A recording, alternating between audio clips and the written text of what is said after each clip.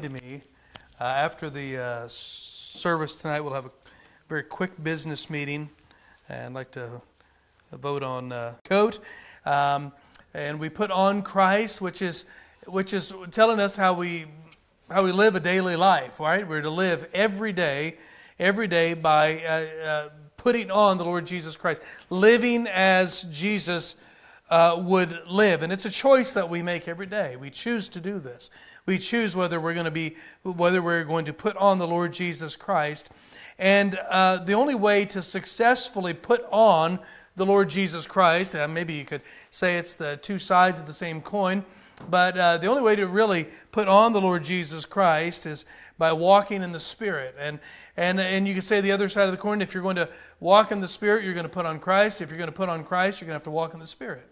And so having the walking in the Spirit, right, is people say, well, what does that look like to walk in the Spirit? We have a lot of things out there, a lot of things you could watch on your internet or watch on your TV and things like that of what some people say walking in the Spirit is, right? There's all sorts of examples out there, whether they're going to be slain in the Spirit, or whether they're going to babble in tongues, or whether they're going to, do all sorts of weird types of things and of walking in the Spirit. But really and simply and biblically, walking in the Spirit is simply having the Word of God in our heart and living in obedience at every intersection of life.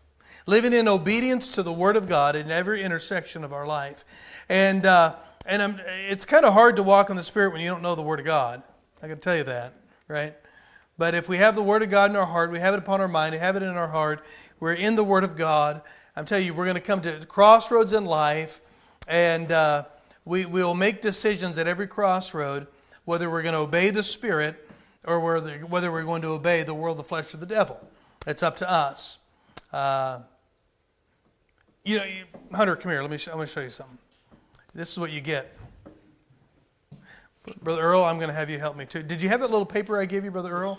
I'm going to show you what it looks like. I'm going to show you an intersection. Right now, I am mad at Hunter. I'm furious. And I'm so mad, Brother Earl's going to come up, because Brother Earl is the Holy Spirit of God. Isn't that? Ooh, careful. He is a... You can come up over here, and I'm getting ready to yell. This is weird looking at you up this level. Maybe I better get down.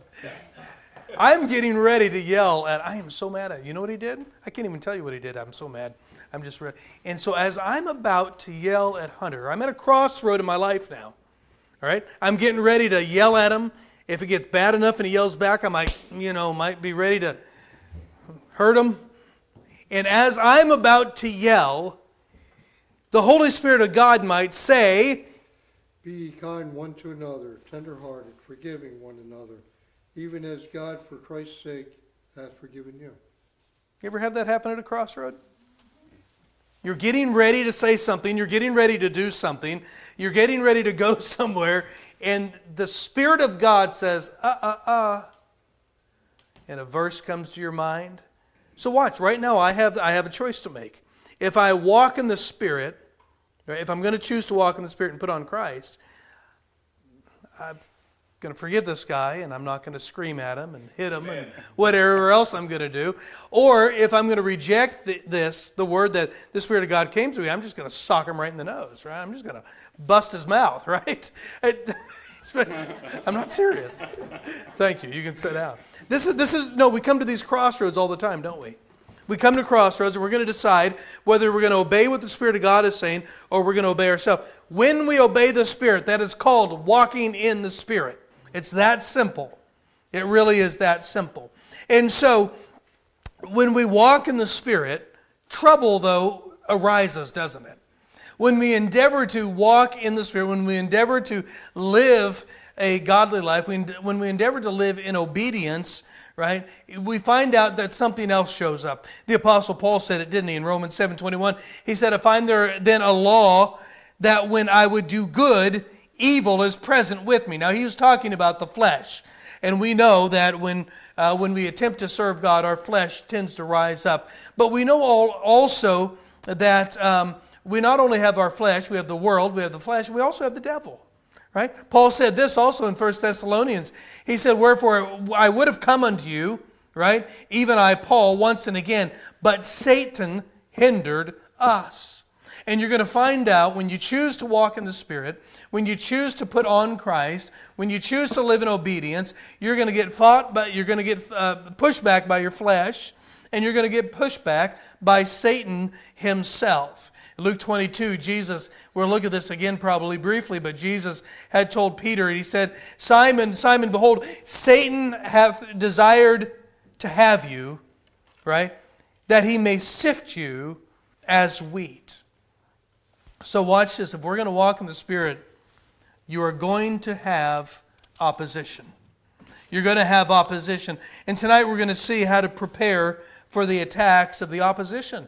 How do you prepare for the attacks of the adversary? And we see here in Ephesians 6, beginning in verse 10, Paul starts this way. He has dealt with the walking in the Spirit. He has dealt with putting on Christ. He has dealt with what it looks like to walk in the Spirit, living in submission one to another, living in submission, husbands to God, wives to husband, children to parents, workers to servants, or servants to masters. He has shown us what it looks like to walk in the Spirit. And he says here in verse 10, finally, my brethren, be strong in the Lord and in the power of His might. Why? There's opposition. There's opposition from our flesh, from the world, and from the devil. Verse 11, put on the whole armor of God, that you may be able to stand against the wiles of the devil. And Brother Jim read our text for us, and it goes on from here. And we see tonight that not only do we need to be prepared for attacks from the enemy, one of the best ways to prepare, number one, is to remember that we do have an adversary. We do. Listen, we have somebody who hates us, and you know what, I've said this before, but I think probably the greater reason that Satan hates us is because he hates the one who loves us.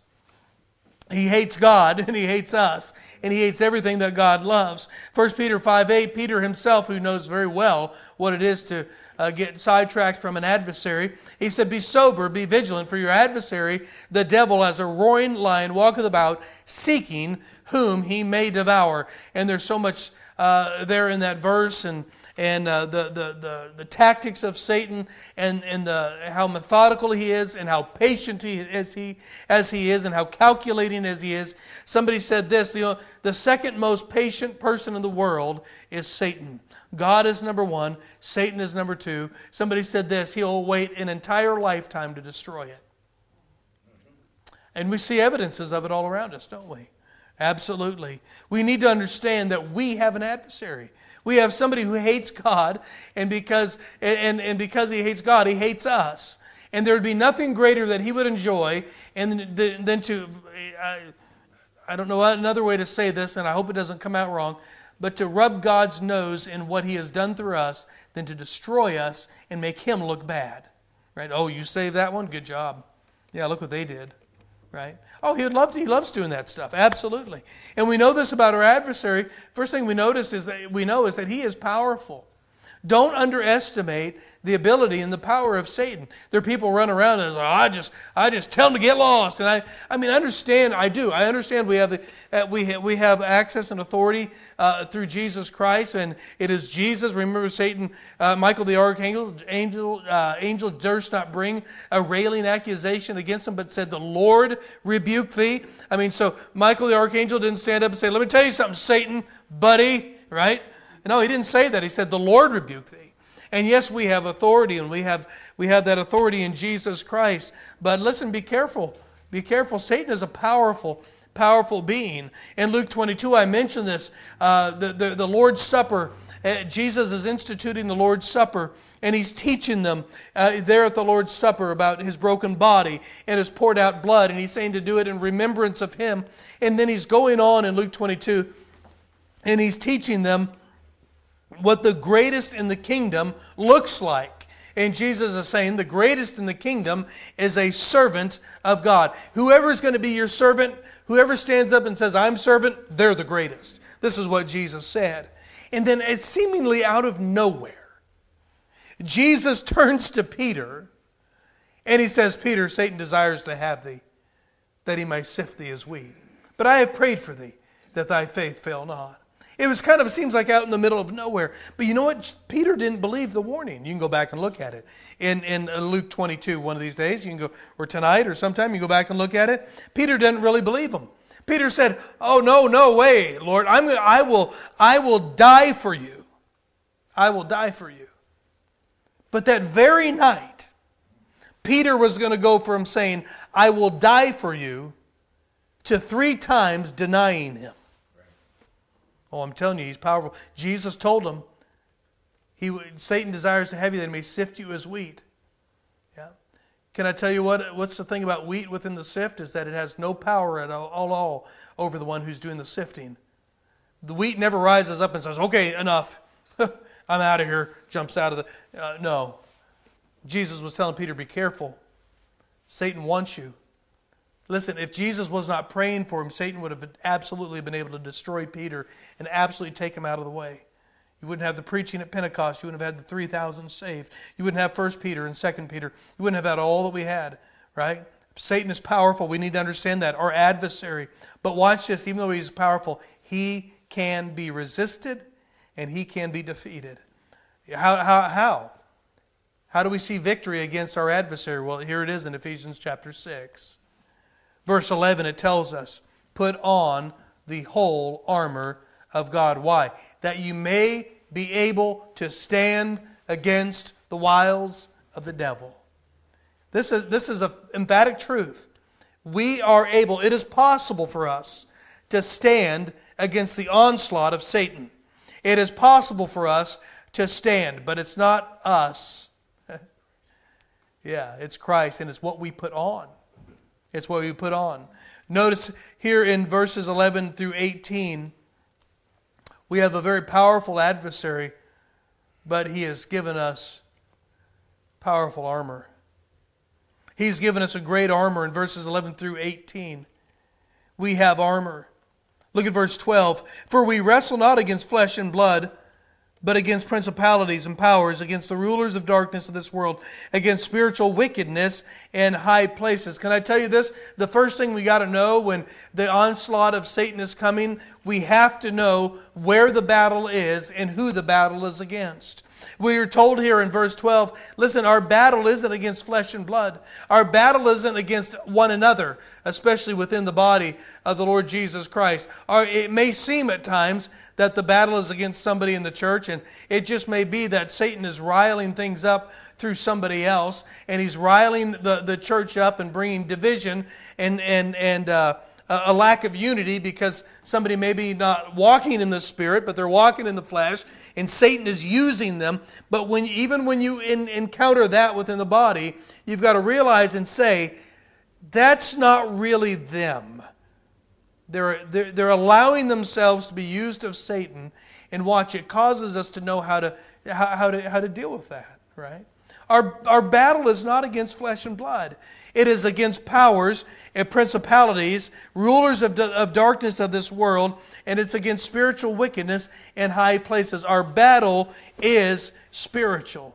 There's nothing worse than showing up to a battle and you're at the wrong place. You got all your gear on, you got your sword, you got your shield, man, you're ready to fight, and you're like, well, where'd everybody go? Well, you didn't get the memo. The battle's not here, it's over there, right? But you know what's even worse than showing up at the wrong site? Is showing up fighting the wrong person. Fighting the wrong one. Sometimes we fight one another and we ought not to, because we're not the enemy. It's him, right? And so our battle is a spiritual battle. Look at verse 13. Verse 12, you got to know where the battle is, but verse 13, we are told to put on all of the armor of God. Wherefore take unto you the whole armor of God, that you may be able to withstand in the evil day, and having done all, to stand. Even the armor has parts to it, multiple parts. All of those parts intersect into one, and if you have them all together, you have a whole armor. You have one cohesive unit when you're done of protection. If you're missing any of those, right, you have left yourself open for attack. You've got to have all of it on, right? I know you've noticed this. I know you know this, and you've learned this before. But if you'll notice in the armament of God, before we go on, this armament, the spiritual armor that we've been provided for a spiritual battle, there is no protection for our back.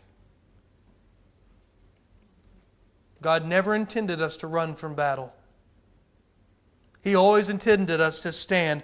Look at this, verse 12, verse 13, wherefore take unto you the whole armor of God, that you may be able to withstand in the evil day, and having done all, to stand. Verse 14, stand therefore. The point of the armor is so we can stand. The point of the armor is so we can look straight ahead into battle. The point of the armor is that we don't tuck tail and run, right? The Bible says the wicked flee when no man pursueth, but the righteous are bold as a lion. God has given us spiritual armament to stand against the onslaughts of Satan. Hey, come on. Listen, this isn't like, this isn't like some make-believe kind of neat little stuff. Satan is real. Devils are real. The attack against us is real. Right? In America, I don't think we're exposed that much to the demonic activity that's out there. We're not exposed like we are. I had a missionary tell me one time, he goes, there's things I see on the field I would never tell an American church. They just wouldn't believe me. They wouldn't believe me. They'd think we're nuts. Yep. He said, I watched a girl rise up around a big fire. I watched her levitate up and over the fire and back to the other side. I watched her do it.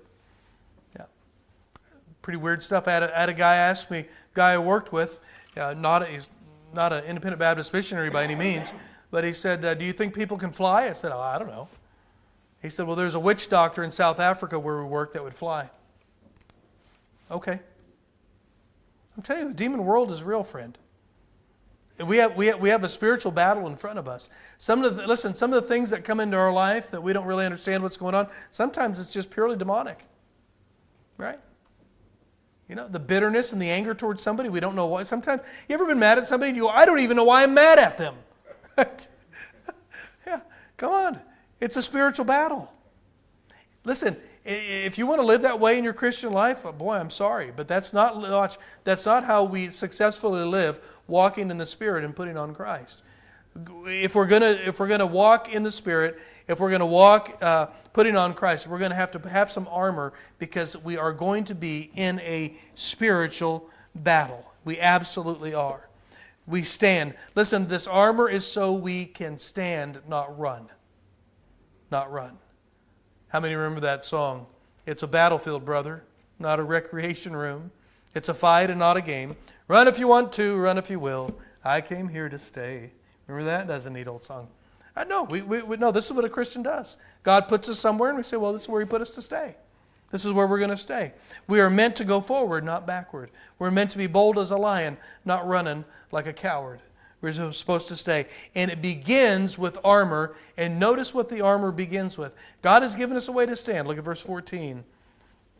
Stand therefore, having your loins girt about with truth, and having on the breastplate of righteousness. Now, I know we know what this is, but just for a review, in battle they would tie up their robes. Some would contend in this girding up of the loins, this tying up of the loins, isn't necessarily a part of the actual battle armament, but it's put up out of the way so the armament can go on. And but others will say, well, there was a belt, like a duty belt, like a police officer might have, and they would bring the robes up. They'd tie them up out of the way. Why? So they can run forward into battle, not get tripped up. Nothing worse than trying to fight somebody with a dress on. That's hard, especially a long one. And and they would bring their robes up and tie them up, and they'd have this belt. That belt could hold their sword and some of their armament, or some of their weapons and things like that, I have been told. And so we are told here, the very first thing that we're told to do is to gird up your loins, having your loins girt about with truth. Now, for the Christian, truth, right, is what ties up our mind so we can be nimble enough to respond to Satan, to respond to attacks. Notice truth is the first thing mentioned here. It's the first thing mentioned among the armament that we have. Remember, it's a spiritual battle. It's not physical. Satan attacks our mind. He distorts and lies. He comes along and says, hath God said, ye shall not surely die. You're going to be okay. God doesn't care about that. I mean, oh man, the attacks come in against the mind like you wouldn't believe. Peter said in 1 Peter 1:13, wherefore gird up the loins of your mind, be sober, and hope to the end for the grace that is to be brought unto you at the revelation of Jesus Christ. We see here that truth is the belt. If your thinking is wrong in your spiritual battle, if your thinking is wrong, right, your mobility is stifled. You are going to trip up. You're going to have some arrows poking out of you. It's not good. Right? It's hard to fight with an arrow hanging out of you. It just doesn't feel good. Last time I had one hanging out of me, I didn't like it. And, okay, I made that up. I've never had one. But anyway. But I can tell you, it's got to hurt. Yeah. We used to have these thorn trees. Talk about it. We had these big thorn trees, and my brother would break them off, the thorns, and he'd put a little bit of tight tape around the end of it, and he'd put it in a straw and spit it at you. Right? Yeah, oh, he was cruel. And yeah, those don't feel good, right? It's kind of hard to move forward when you got one of them sticking out of the side of your head, right? And no, we have armament. Listen, it is truth. So how do we tie up our mind with truth? What's the Word of God? Yeah, it's the Word of God. Jesus said, I am the way, the truth, and the life. Jesus in his prayer, in the real Lord's Prayer in John 17:17, he said he was praying for those that were going to, he said, would believe on him. And he said to his Father, sanctify them through thy truth. Thy word is truth. So watch, if we are not immersed in the Word of God, if we are not spending our days and our mornings and our days and our evenings immersed in the Word of God, we are not able to move like we ought to move, like that soldier would move with his robes tied up and out of the way and the belt put on and his ability to move and get around. We're not going to be able to move. Listen, if the Word of God isn't the belt in our life, the truth in our life that is keeping everything up out of the way. It's the Word of God. No, listen, I know we've been talking about more Bible. I know it comes up all the time. It cannot be said enough. But we have got to set time aside every day to be in the Word of God. Do you think Satan goes, I'm not too worried about him today? Yeah. I don't think so. I don't think so. You should have verses to memorize. I started memorizing Romans 6 again. Yeah, that's a good one. That's a good one. And find a verse to memorize. Find a chapter to memorize. Do you not think Satan has the Bible memorized? Yeah, he's good at twisting it too, isn't he? Maybe you need to put verses, I think we mentioned this in discipleship tonight. Maybe you need to put verses on an index card.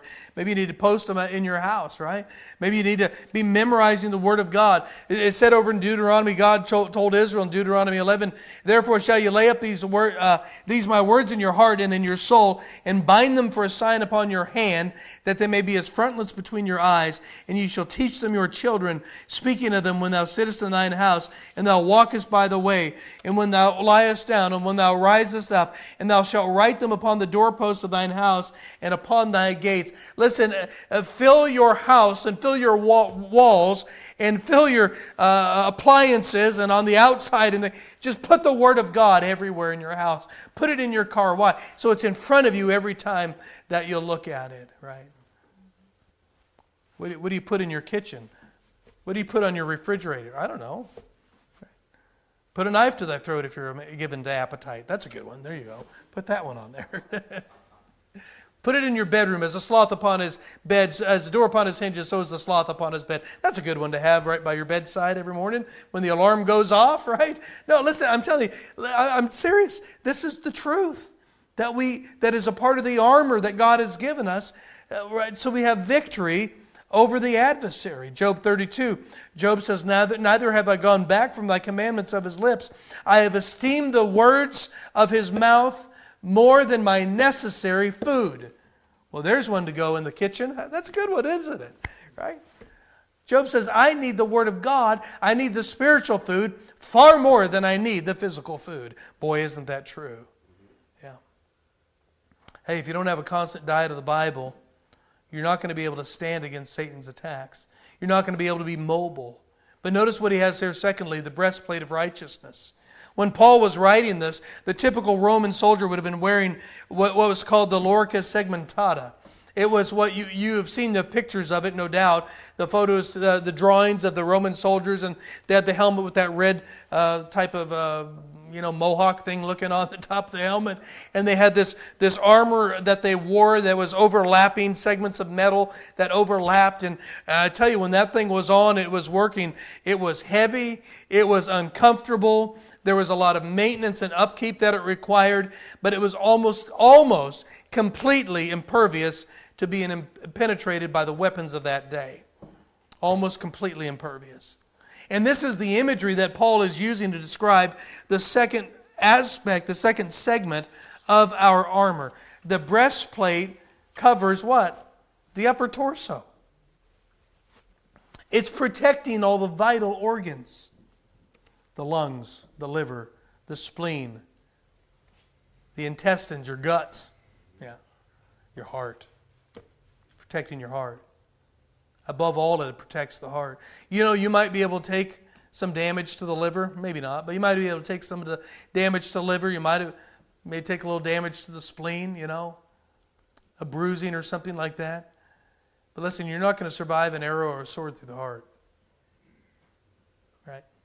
It's not going to happen. You notice the spiritual purpose of the breastplate. It's the protection of the heart that I believe Paul is the most concerned with.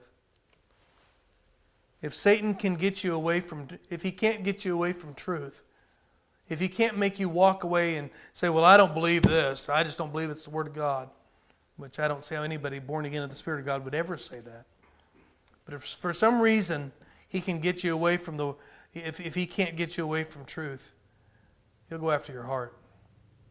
If he can get your heart, then he can get you away from truth. Yeah. See, David was a man after God's own heart, amen? He was.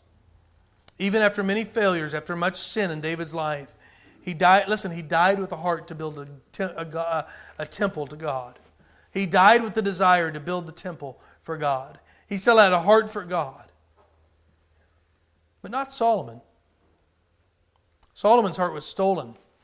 He gave it away to his many wives. Yeah. Both of them had truth. David had truth. Solomon had truth. One wrote the Psalms, though, but one wrote Ecclesiastes. Look at the difference. David was followed by Solomon, who he prepared so he could build the temple. Solomon was followed by who? Rehoboam, who split the kingdom. It was David that said in the 139th Psalm, verse 33, I think it is, "Search me, O God. Search me, O God, and know my heart, and try me, and know my thoughts." Oh, David had a heart for God, but in Ecclesiastes 1:17, it was Solomon who said, "I gave my heart to know wisdom, and to know madness and folly, and I perceive this also as vexation of spirit." Ugh, what a difference. Ironically, the one who wrote the Proverbs said within the Proverbs, "Keep thy heart with all diligence, for out of it are the issues of life." No, he had truth, and he had the Word of God. He was writing the Proverbs. I'm telling you, he had a relationship with God, but his heart was stolen. His heart was stolen. Yeah. 1 Kings chapter 11, I believe it is, says, "For it came to pass when Solomon was old, he was old, that his wives turned away his heart after other gods, and his heart was not perfect with the Lord his God, as was the heart of David his father." Hey, listen, if Satan can get your heart, you're finished. Even in the midst of all of David's sin, Satan didn't have his heart. David still wanted a heart right with God. Yeah. You got to protect your heart. So what is the breastplate for the Christian? We've given the armor. What is it? Well, again, spiritual realm. Look at verse 14. Stand therefore, having your loins girded about with truth, and having on the breastplate of, what's that word there? Righteousness. Righteousness. What is righteousness? Well, it's right doing. Yeah. It's just right doing. You want a really cool dictionary definition from somebody really smart? Listen to Webster, 1828. Not a bad dictionary. If anybody wants to get me a birthday present next year, I would love the English Oxford Dictionary set. It's only about $1,000 or so, but I would really like that one. But Webster's 1828. Boy, that was a shameless plug, wasn't it? I don't even know where that came from. That had to be of the Spirit of God. Purity of heart. Listen, Webster's 1828. Righteousness, purity of heart, and rectitude of life. Whatever that means, right? Conformity of the heart and life to the divine law. Conformity of the divine, conformity of heart and life to the divine law. Righteousness, as used in Scripture and theology, in which it is chiefly used, is nearly equivalent, Webster says, to holiness. Nearly equivalent to holiness, comprehending holy principles and affections of heart, listen, and conformity of life to the divine law. So watch, the piece of armor protecting our heart is righteousness. Righteousness is what? Right doing. What is right doing? Well, it's just obedience to God. It's obeying. So that, watch, the breastplate of righteousness is put on every time we obey the Word of God. Isn't it weird how it's so similar to walking in the Spirit? You know when you walk in the Spirit, you know what you got on you? The breastplate of righteousness. Yeah. James 1:22, but be ye doers of the word, not hearers only, deceiving your own selves. That last phrase is very important, friend. If we neglect to obey the Word of God, if we neglect to, what happens is self-deception. Right? To him to know to do good and doeth it not, to him to sin. What happens when we reject the Word of God? Look what he says. He says, be doers of the Word. Doers of the Word, not hearers only, deceiving your own selves. Every time you know what the Word of God says and we don't do it, we just begin to lay down layer upon layer upon layer of deception. I mean, you do it long enough and those people can't be hardly convinced of anything. Philippians 4:9, those things which you have both learned and received and heard and seen in me, Paul said, do. Isn't that easy? Do it. And the God of peace shall be with you. What's it mean? You'll be walking in the Spirit. Amen. So what do? We gird up our loins with truth, which is what? Reading the Word of God. We put on the breastplate of righteousness, which is obeying the Word of God. Notice this thirdly, and I don't think we're going to get past this one tonight, so we'll probably end up here and we'll pick it up again next week. But notice verse 15, what the Bible says, and your feet shod with the preparation of the gospel of peace. The Roman sandal had a very distinct purpose in their design. The purpose was stability, the purpose was protection, and the purpose was agility and movement. All right, their sandals. The Roman military sandal would probably be our equivalent today of the army boot, the military boot that the military wears. They were meant for fighting and battle. They weren't meant for going to the beach. They weren't meant for going hiking. They weren't meant for, going to the circus or anything like that. They were meant for war. They were meant to survive battle. They were meant to survive. And so the shoes that God gives us, thankfully, these are spiritual shoes, which unlike the shoes we wear, right? Or the shoes that the military wears or the Roman soldier wears, unlike those that wear out, the shoes God gives us, they don't wear out. Right? I like that. They'll never keep us from standing firm. The shoes that God gives us, they're spiritual shoes. They will never keep us from standing firm. They will always allow us to continue to move forward. The shoes that God gives us will never be in the throes of battle and go, oh, hold on, right? You're gone. No, they'll always be right. They'll always be perfect. They'll always allow us to move forward. They'll always allow us to have stability and protection and agility and movement. Why? They're spiritual shoes that God gave us. So what are the shoes? Well, it says here, they're preparation. Verse 15, and having your feet shod with the preparation of the gospel of peace. See, if it's your job to fight fires, and you show up at a house that is fully engulfed in flames, right, in your sock feet, you're not prepared. I'm sorry. No, it might be a great emergency. We lived in a town once that had a rural fire district that wasn't very good, and somebody told me, I went to a fire, and one of the volunteers showed up, and he had bare feet.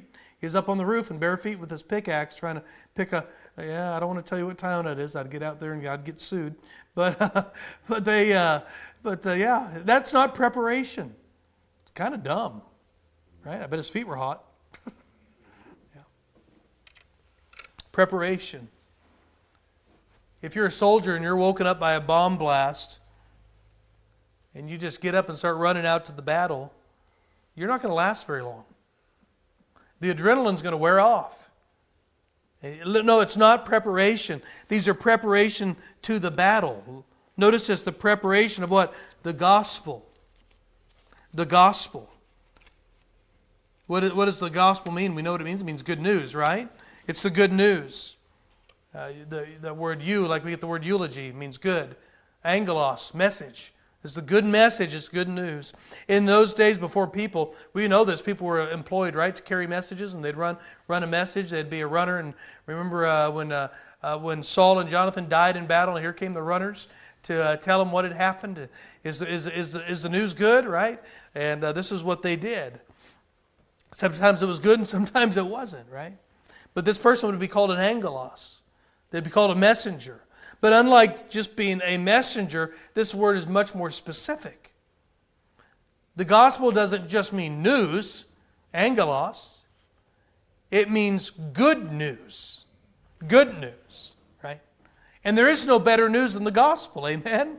There is no better news that anybody could ever get than that Christ was born, He shed His blood, He died, and He rose again, and your account can be clean tonight. Boy, there's no better news than that, is there? You can be reconciled back to your Creator and be counted a child of God. Wow, that's good news. But it's not just good news, but it's better than good news. Watch this, it's the gospel of peace. Gospel of peace. Ephesians 2:14, we went through Ephesians chapter 2. Go back a couple of chapters here. Go back to chapter 2. Would you look at verse 14 with me? That ye henceforth be no more children, tossed to and fro, and carried about with every wind of doctrine, by the sleight of men and cunning craftiness, whereby they lie in wait to deceive.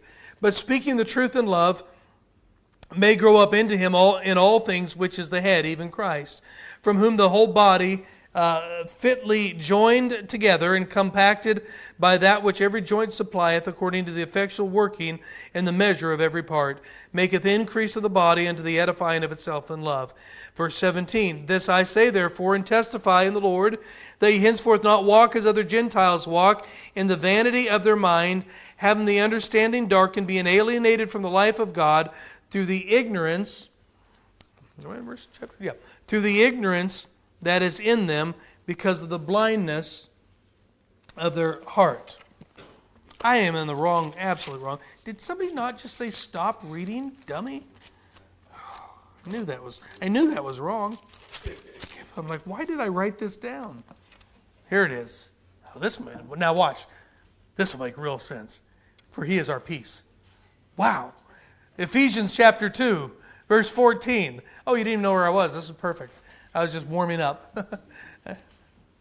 Ephesians 2:14, for He is our peace. Now that makes sense.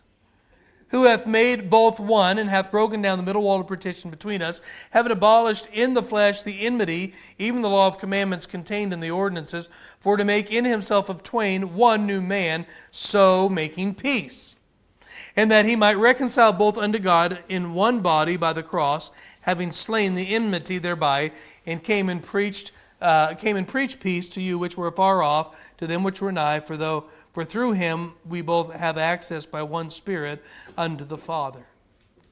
Peace, that's what I was trying to get to, the gospel, preparation of the gospel of peace.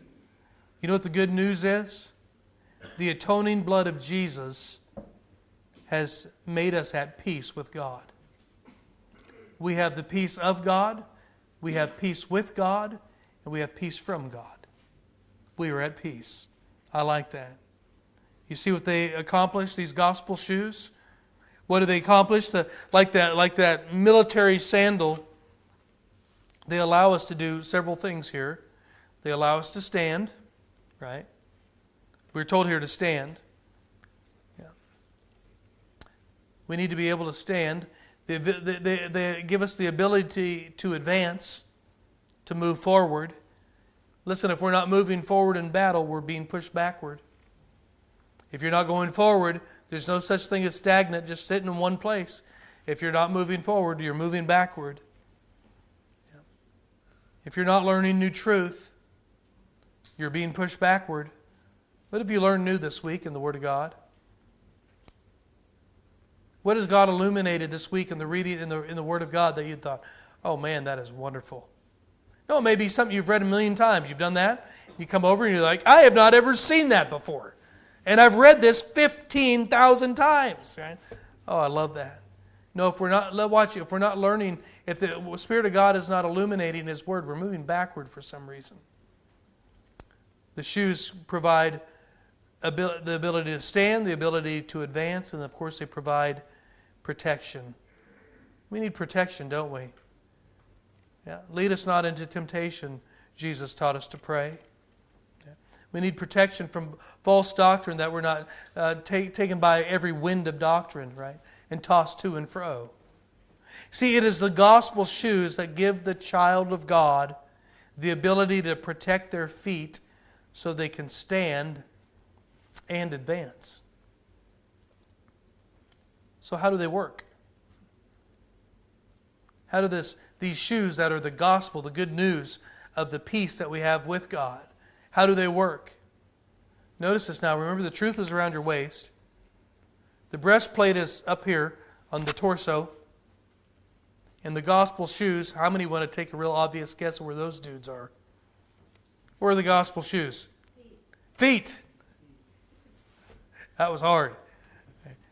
Yeah, they're on your feet. Do you know what? Hey, listen, watch this. Did you know the Great Commission of the gospel comes with the command to go?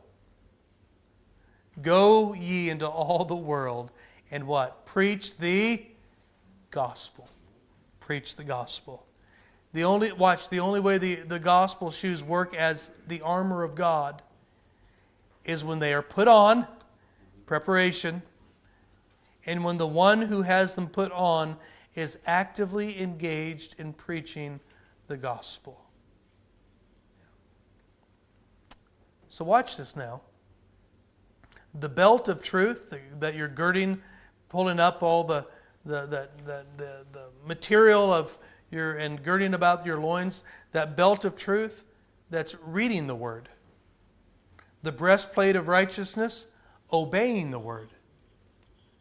Those gospel shoes, preaching the Word. Preaching the Word. Reading the Word, obeying the Word, preaching the Word. Watch. When you're doing that in your life, you know what you have? There are two things. Well, you're walking in the Spirit. And you got the spiritual armor on that help you to be able to withstand the onslaught of Satan.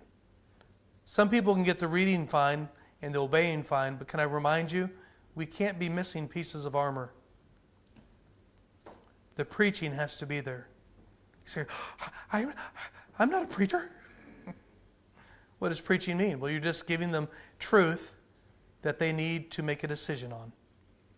How do you do that? Right? How do you do that? Sometimes it's with a tract. Yeah. Sometimes it's God opens the door and it's a word.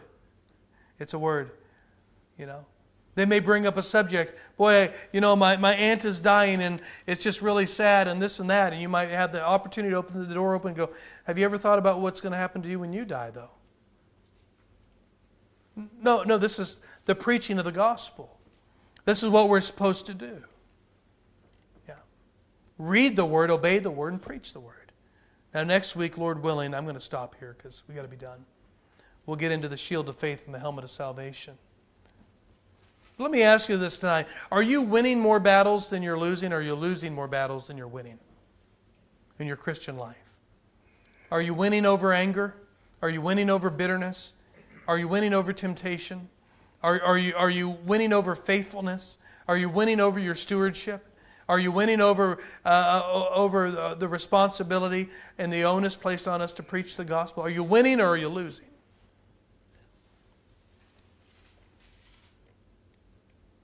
Are you trying to walk in the Spirit? Yeah. And find opposition is growing?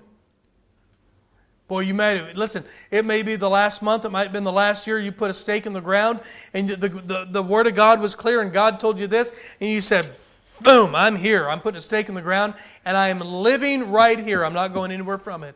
And boy, all of a sudden, here comes the opposition. Right? The car breaks down, the bank account, something happens, you lose a job, right? Everybody's showing up on your doorstep. I mean, there's all sorts of things going on. Yeah. That's not a bad thing, you know. Right? Sometimes it means you're serving God and you're doing right. Satan, sometimes he does leave those alone who are not doing anything, right? Can I remind you tonight, your relationship with the Word of God will determine the victories that you have walking in the Spirit. Job, I need thy word more than thy necessary food. It's imperative. If we're going to win spiritual battles, we've got to have the Word of God. So let me ask you tonight, are you reading? Say amen. I think most everybody in here can say that. Are you obeying? Is there a little area somewhere that the Holy Spirit of God says right here? Discipleship tonight, we looked at forgiveness. That's an area of obedience. Just like we're loving is an avenue, is a place of obedience, so too forgiveness is a place of obedience. Are you forgiving? Are you obeying what you've learned? Yeah. Are you preaching? Are you preaching? Are you actively in the morning saying, Lord, I don't know who would come into my path today, but I'd like to be ready for whoever might come into my path today. You'd give me an opportunity to give the gospel. Yeah. I've had times, I'm ashamed to say not every time, but I've had times I've had to pick out plane tickets for a flight and say, Lord, you know, they give you this area to pick all your seats out, right? And I've said, Lord, which one? Which one? Man, had this young girl come sit down. She was yakking on the phone. You know, she's like, I'm in there. So I get up, let her in, right? And you wouldn't believe how the door opened with the gospel. Yeah. It's like, wow. Yeah. You do that every time? No, there's the indictment. No. What a dummy, huh? Are you preaching the gospel? Are you preaching the gospel? No, listen, this is armor. If you want victory, this is all about the armor. This is the armor. Yeah. Father, thank you tonight. Thank you for the Word of God. Thank you for the armor. Obviously, it means you want us victorious. It means there is going to be opposition, but it means that you want us to win. You want us to live in victory. And Father, you've provided everything that we need as we walk in the Spirit. You've provided everything that we need to live in victory and not become a casualty of the battle. Lord, would you create within us a heart for a love for your word, and then a desire and a yearning to obey your word, and then a great desire and a weight to go out and preach your word. Would you help us to do that tonight? We'll thank you for the victories that we get to see. The victories that we can help others with and direct them. We'll thank you for that. We just bring all of these things to you in the name of Jesus. Amen. Let's stand tonight. What kind of victories are you winning? Maybe there's been some battles in your life. Instrument's going to play. Maybe there's some battles in your life that keep showing up. And you said, boy, I just can't seem to get victory over this. I just can't seem to have victory in this area or over this thing, or this one thing just keeps, I tell you, the arrows come in, they get me every time. They get me every time. Listen, if they're getting you every time, there's some armor missing. There's some armor missing. You're not walking in the Spirit. Yeah. However, the Lord's spoken to you tonight. You need some help with the armor tonight? Yeah.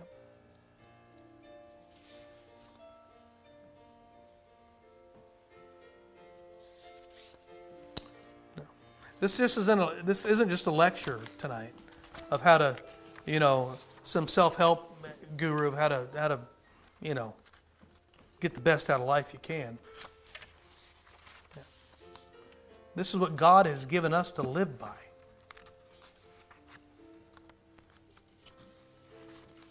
It's a pretty serious thing, actually. It really is.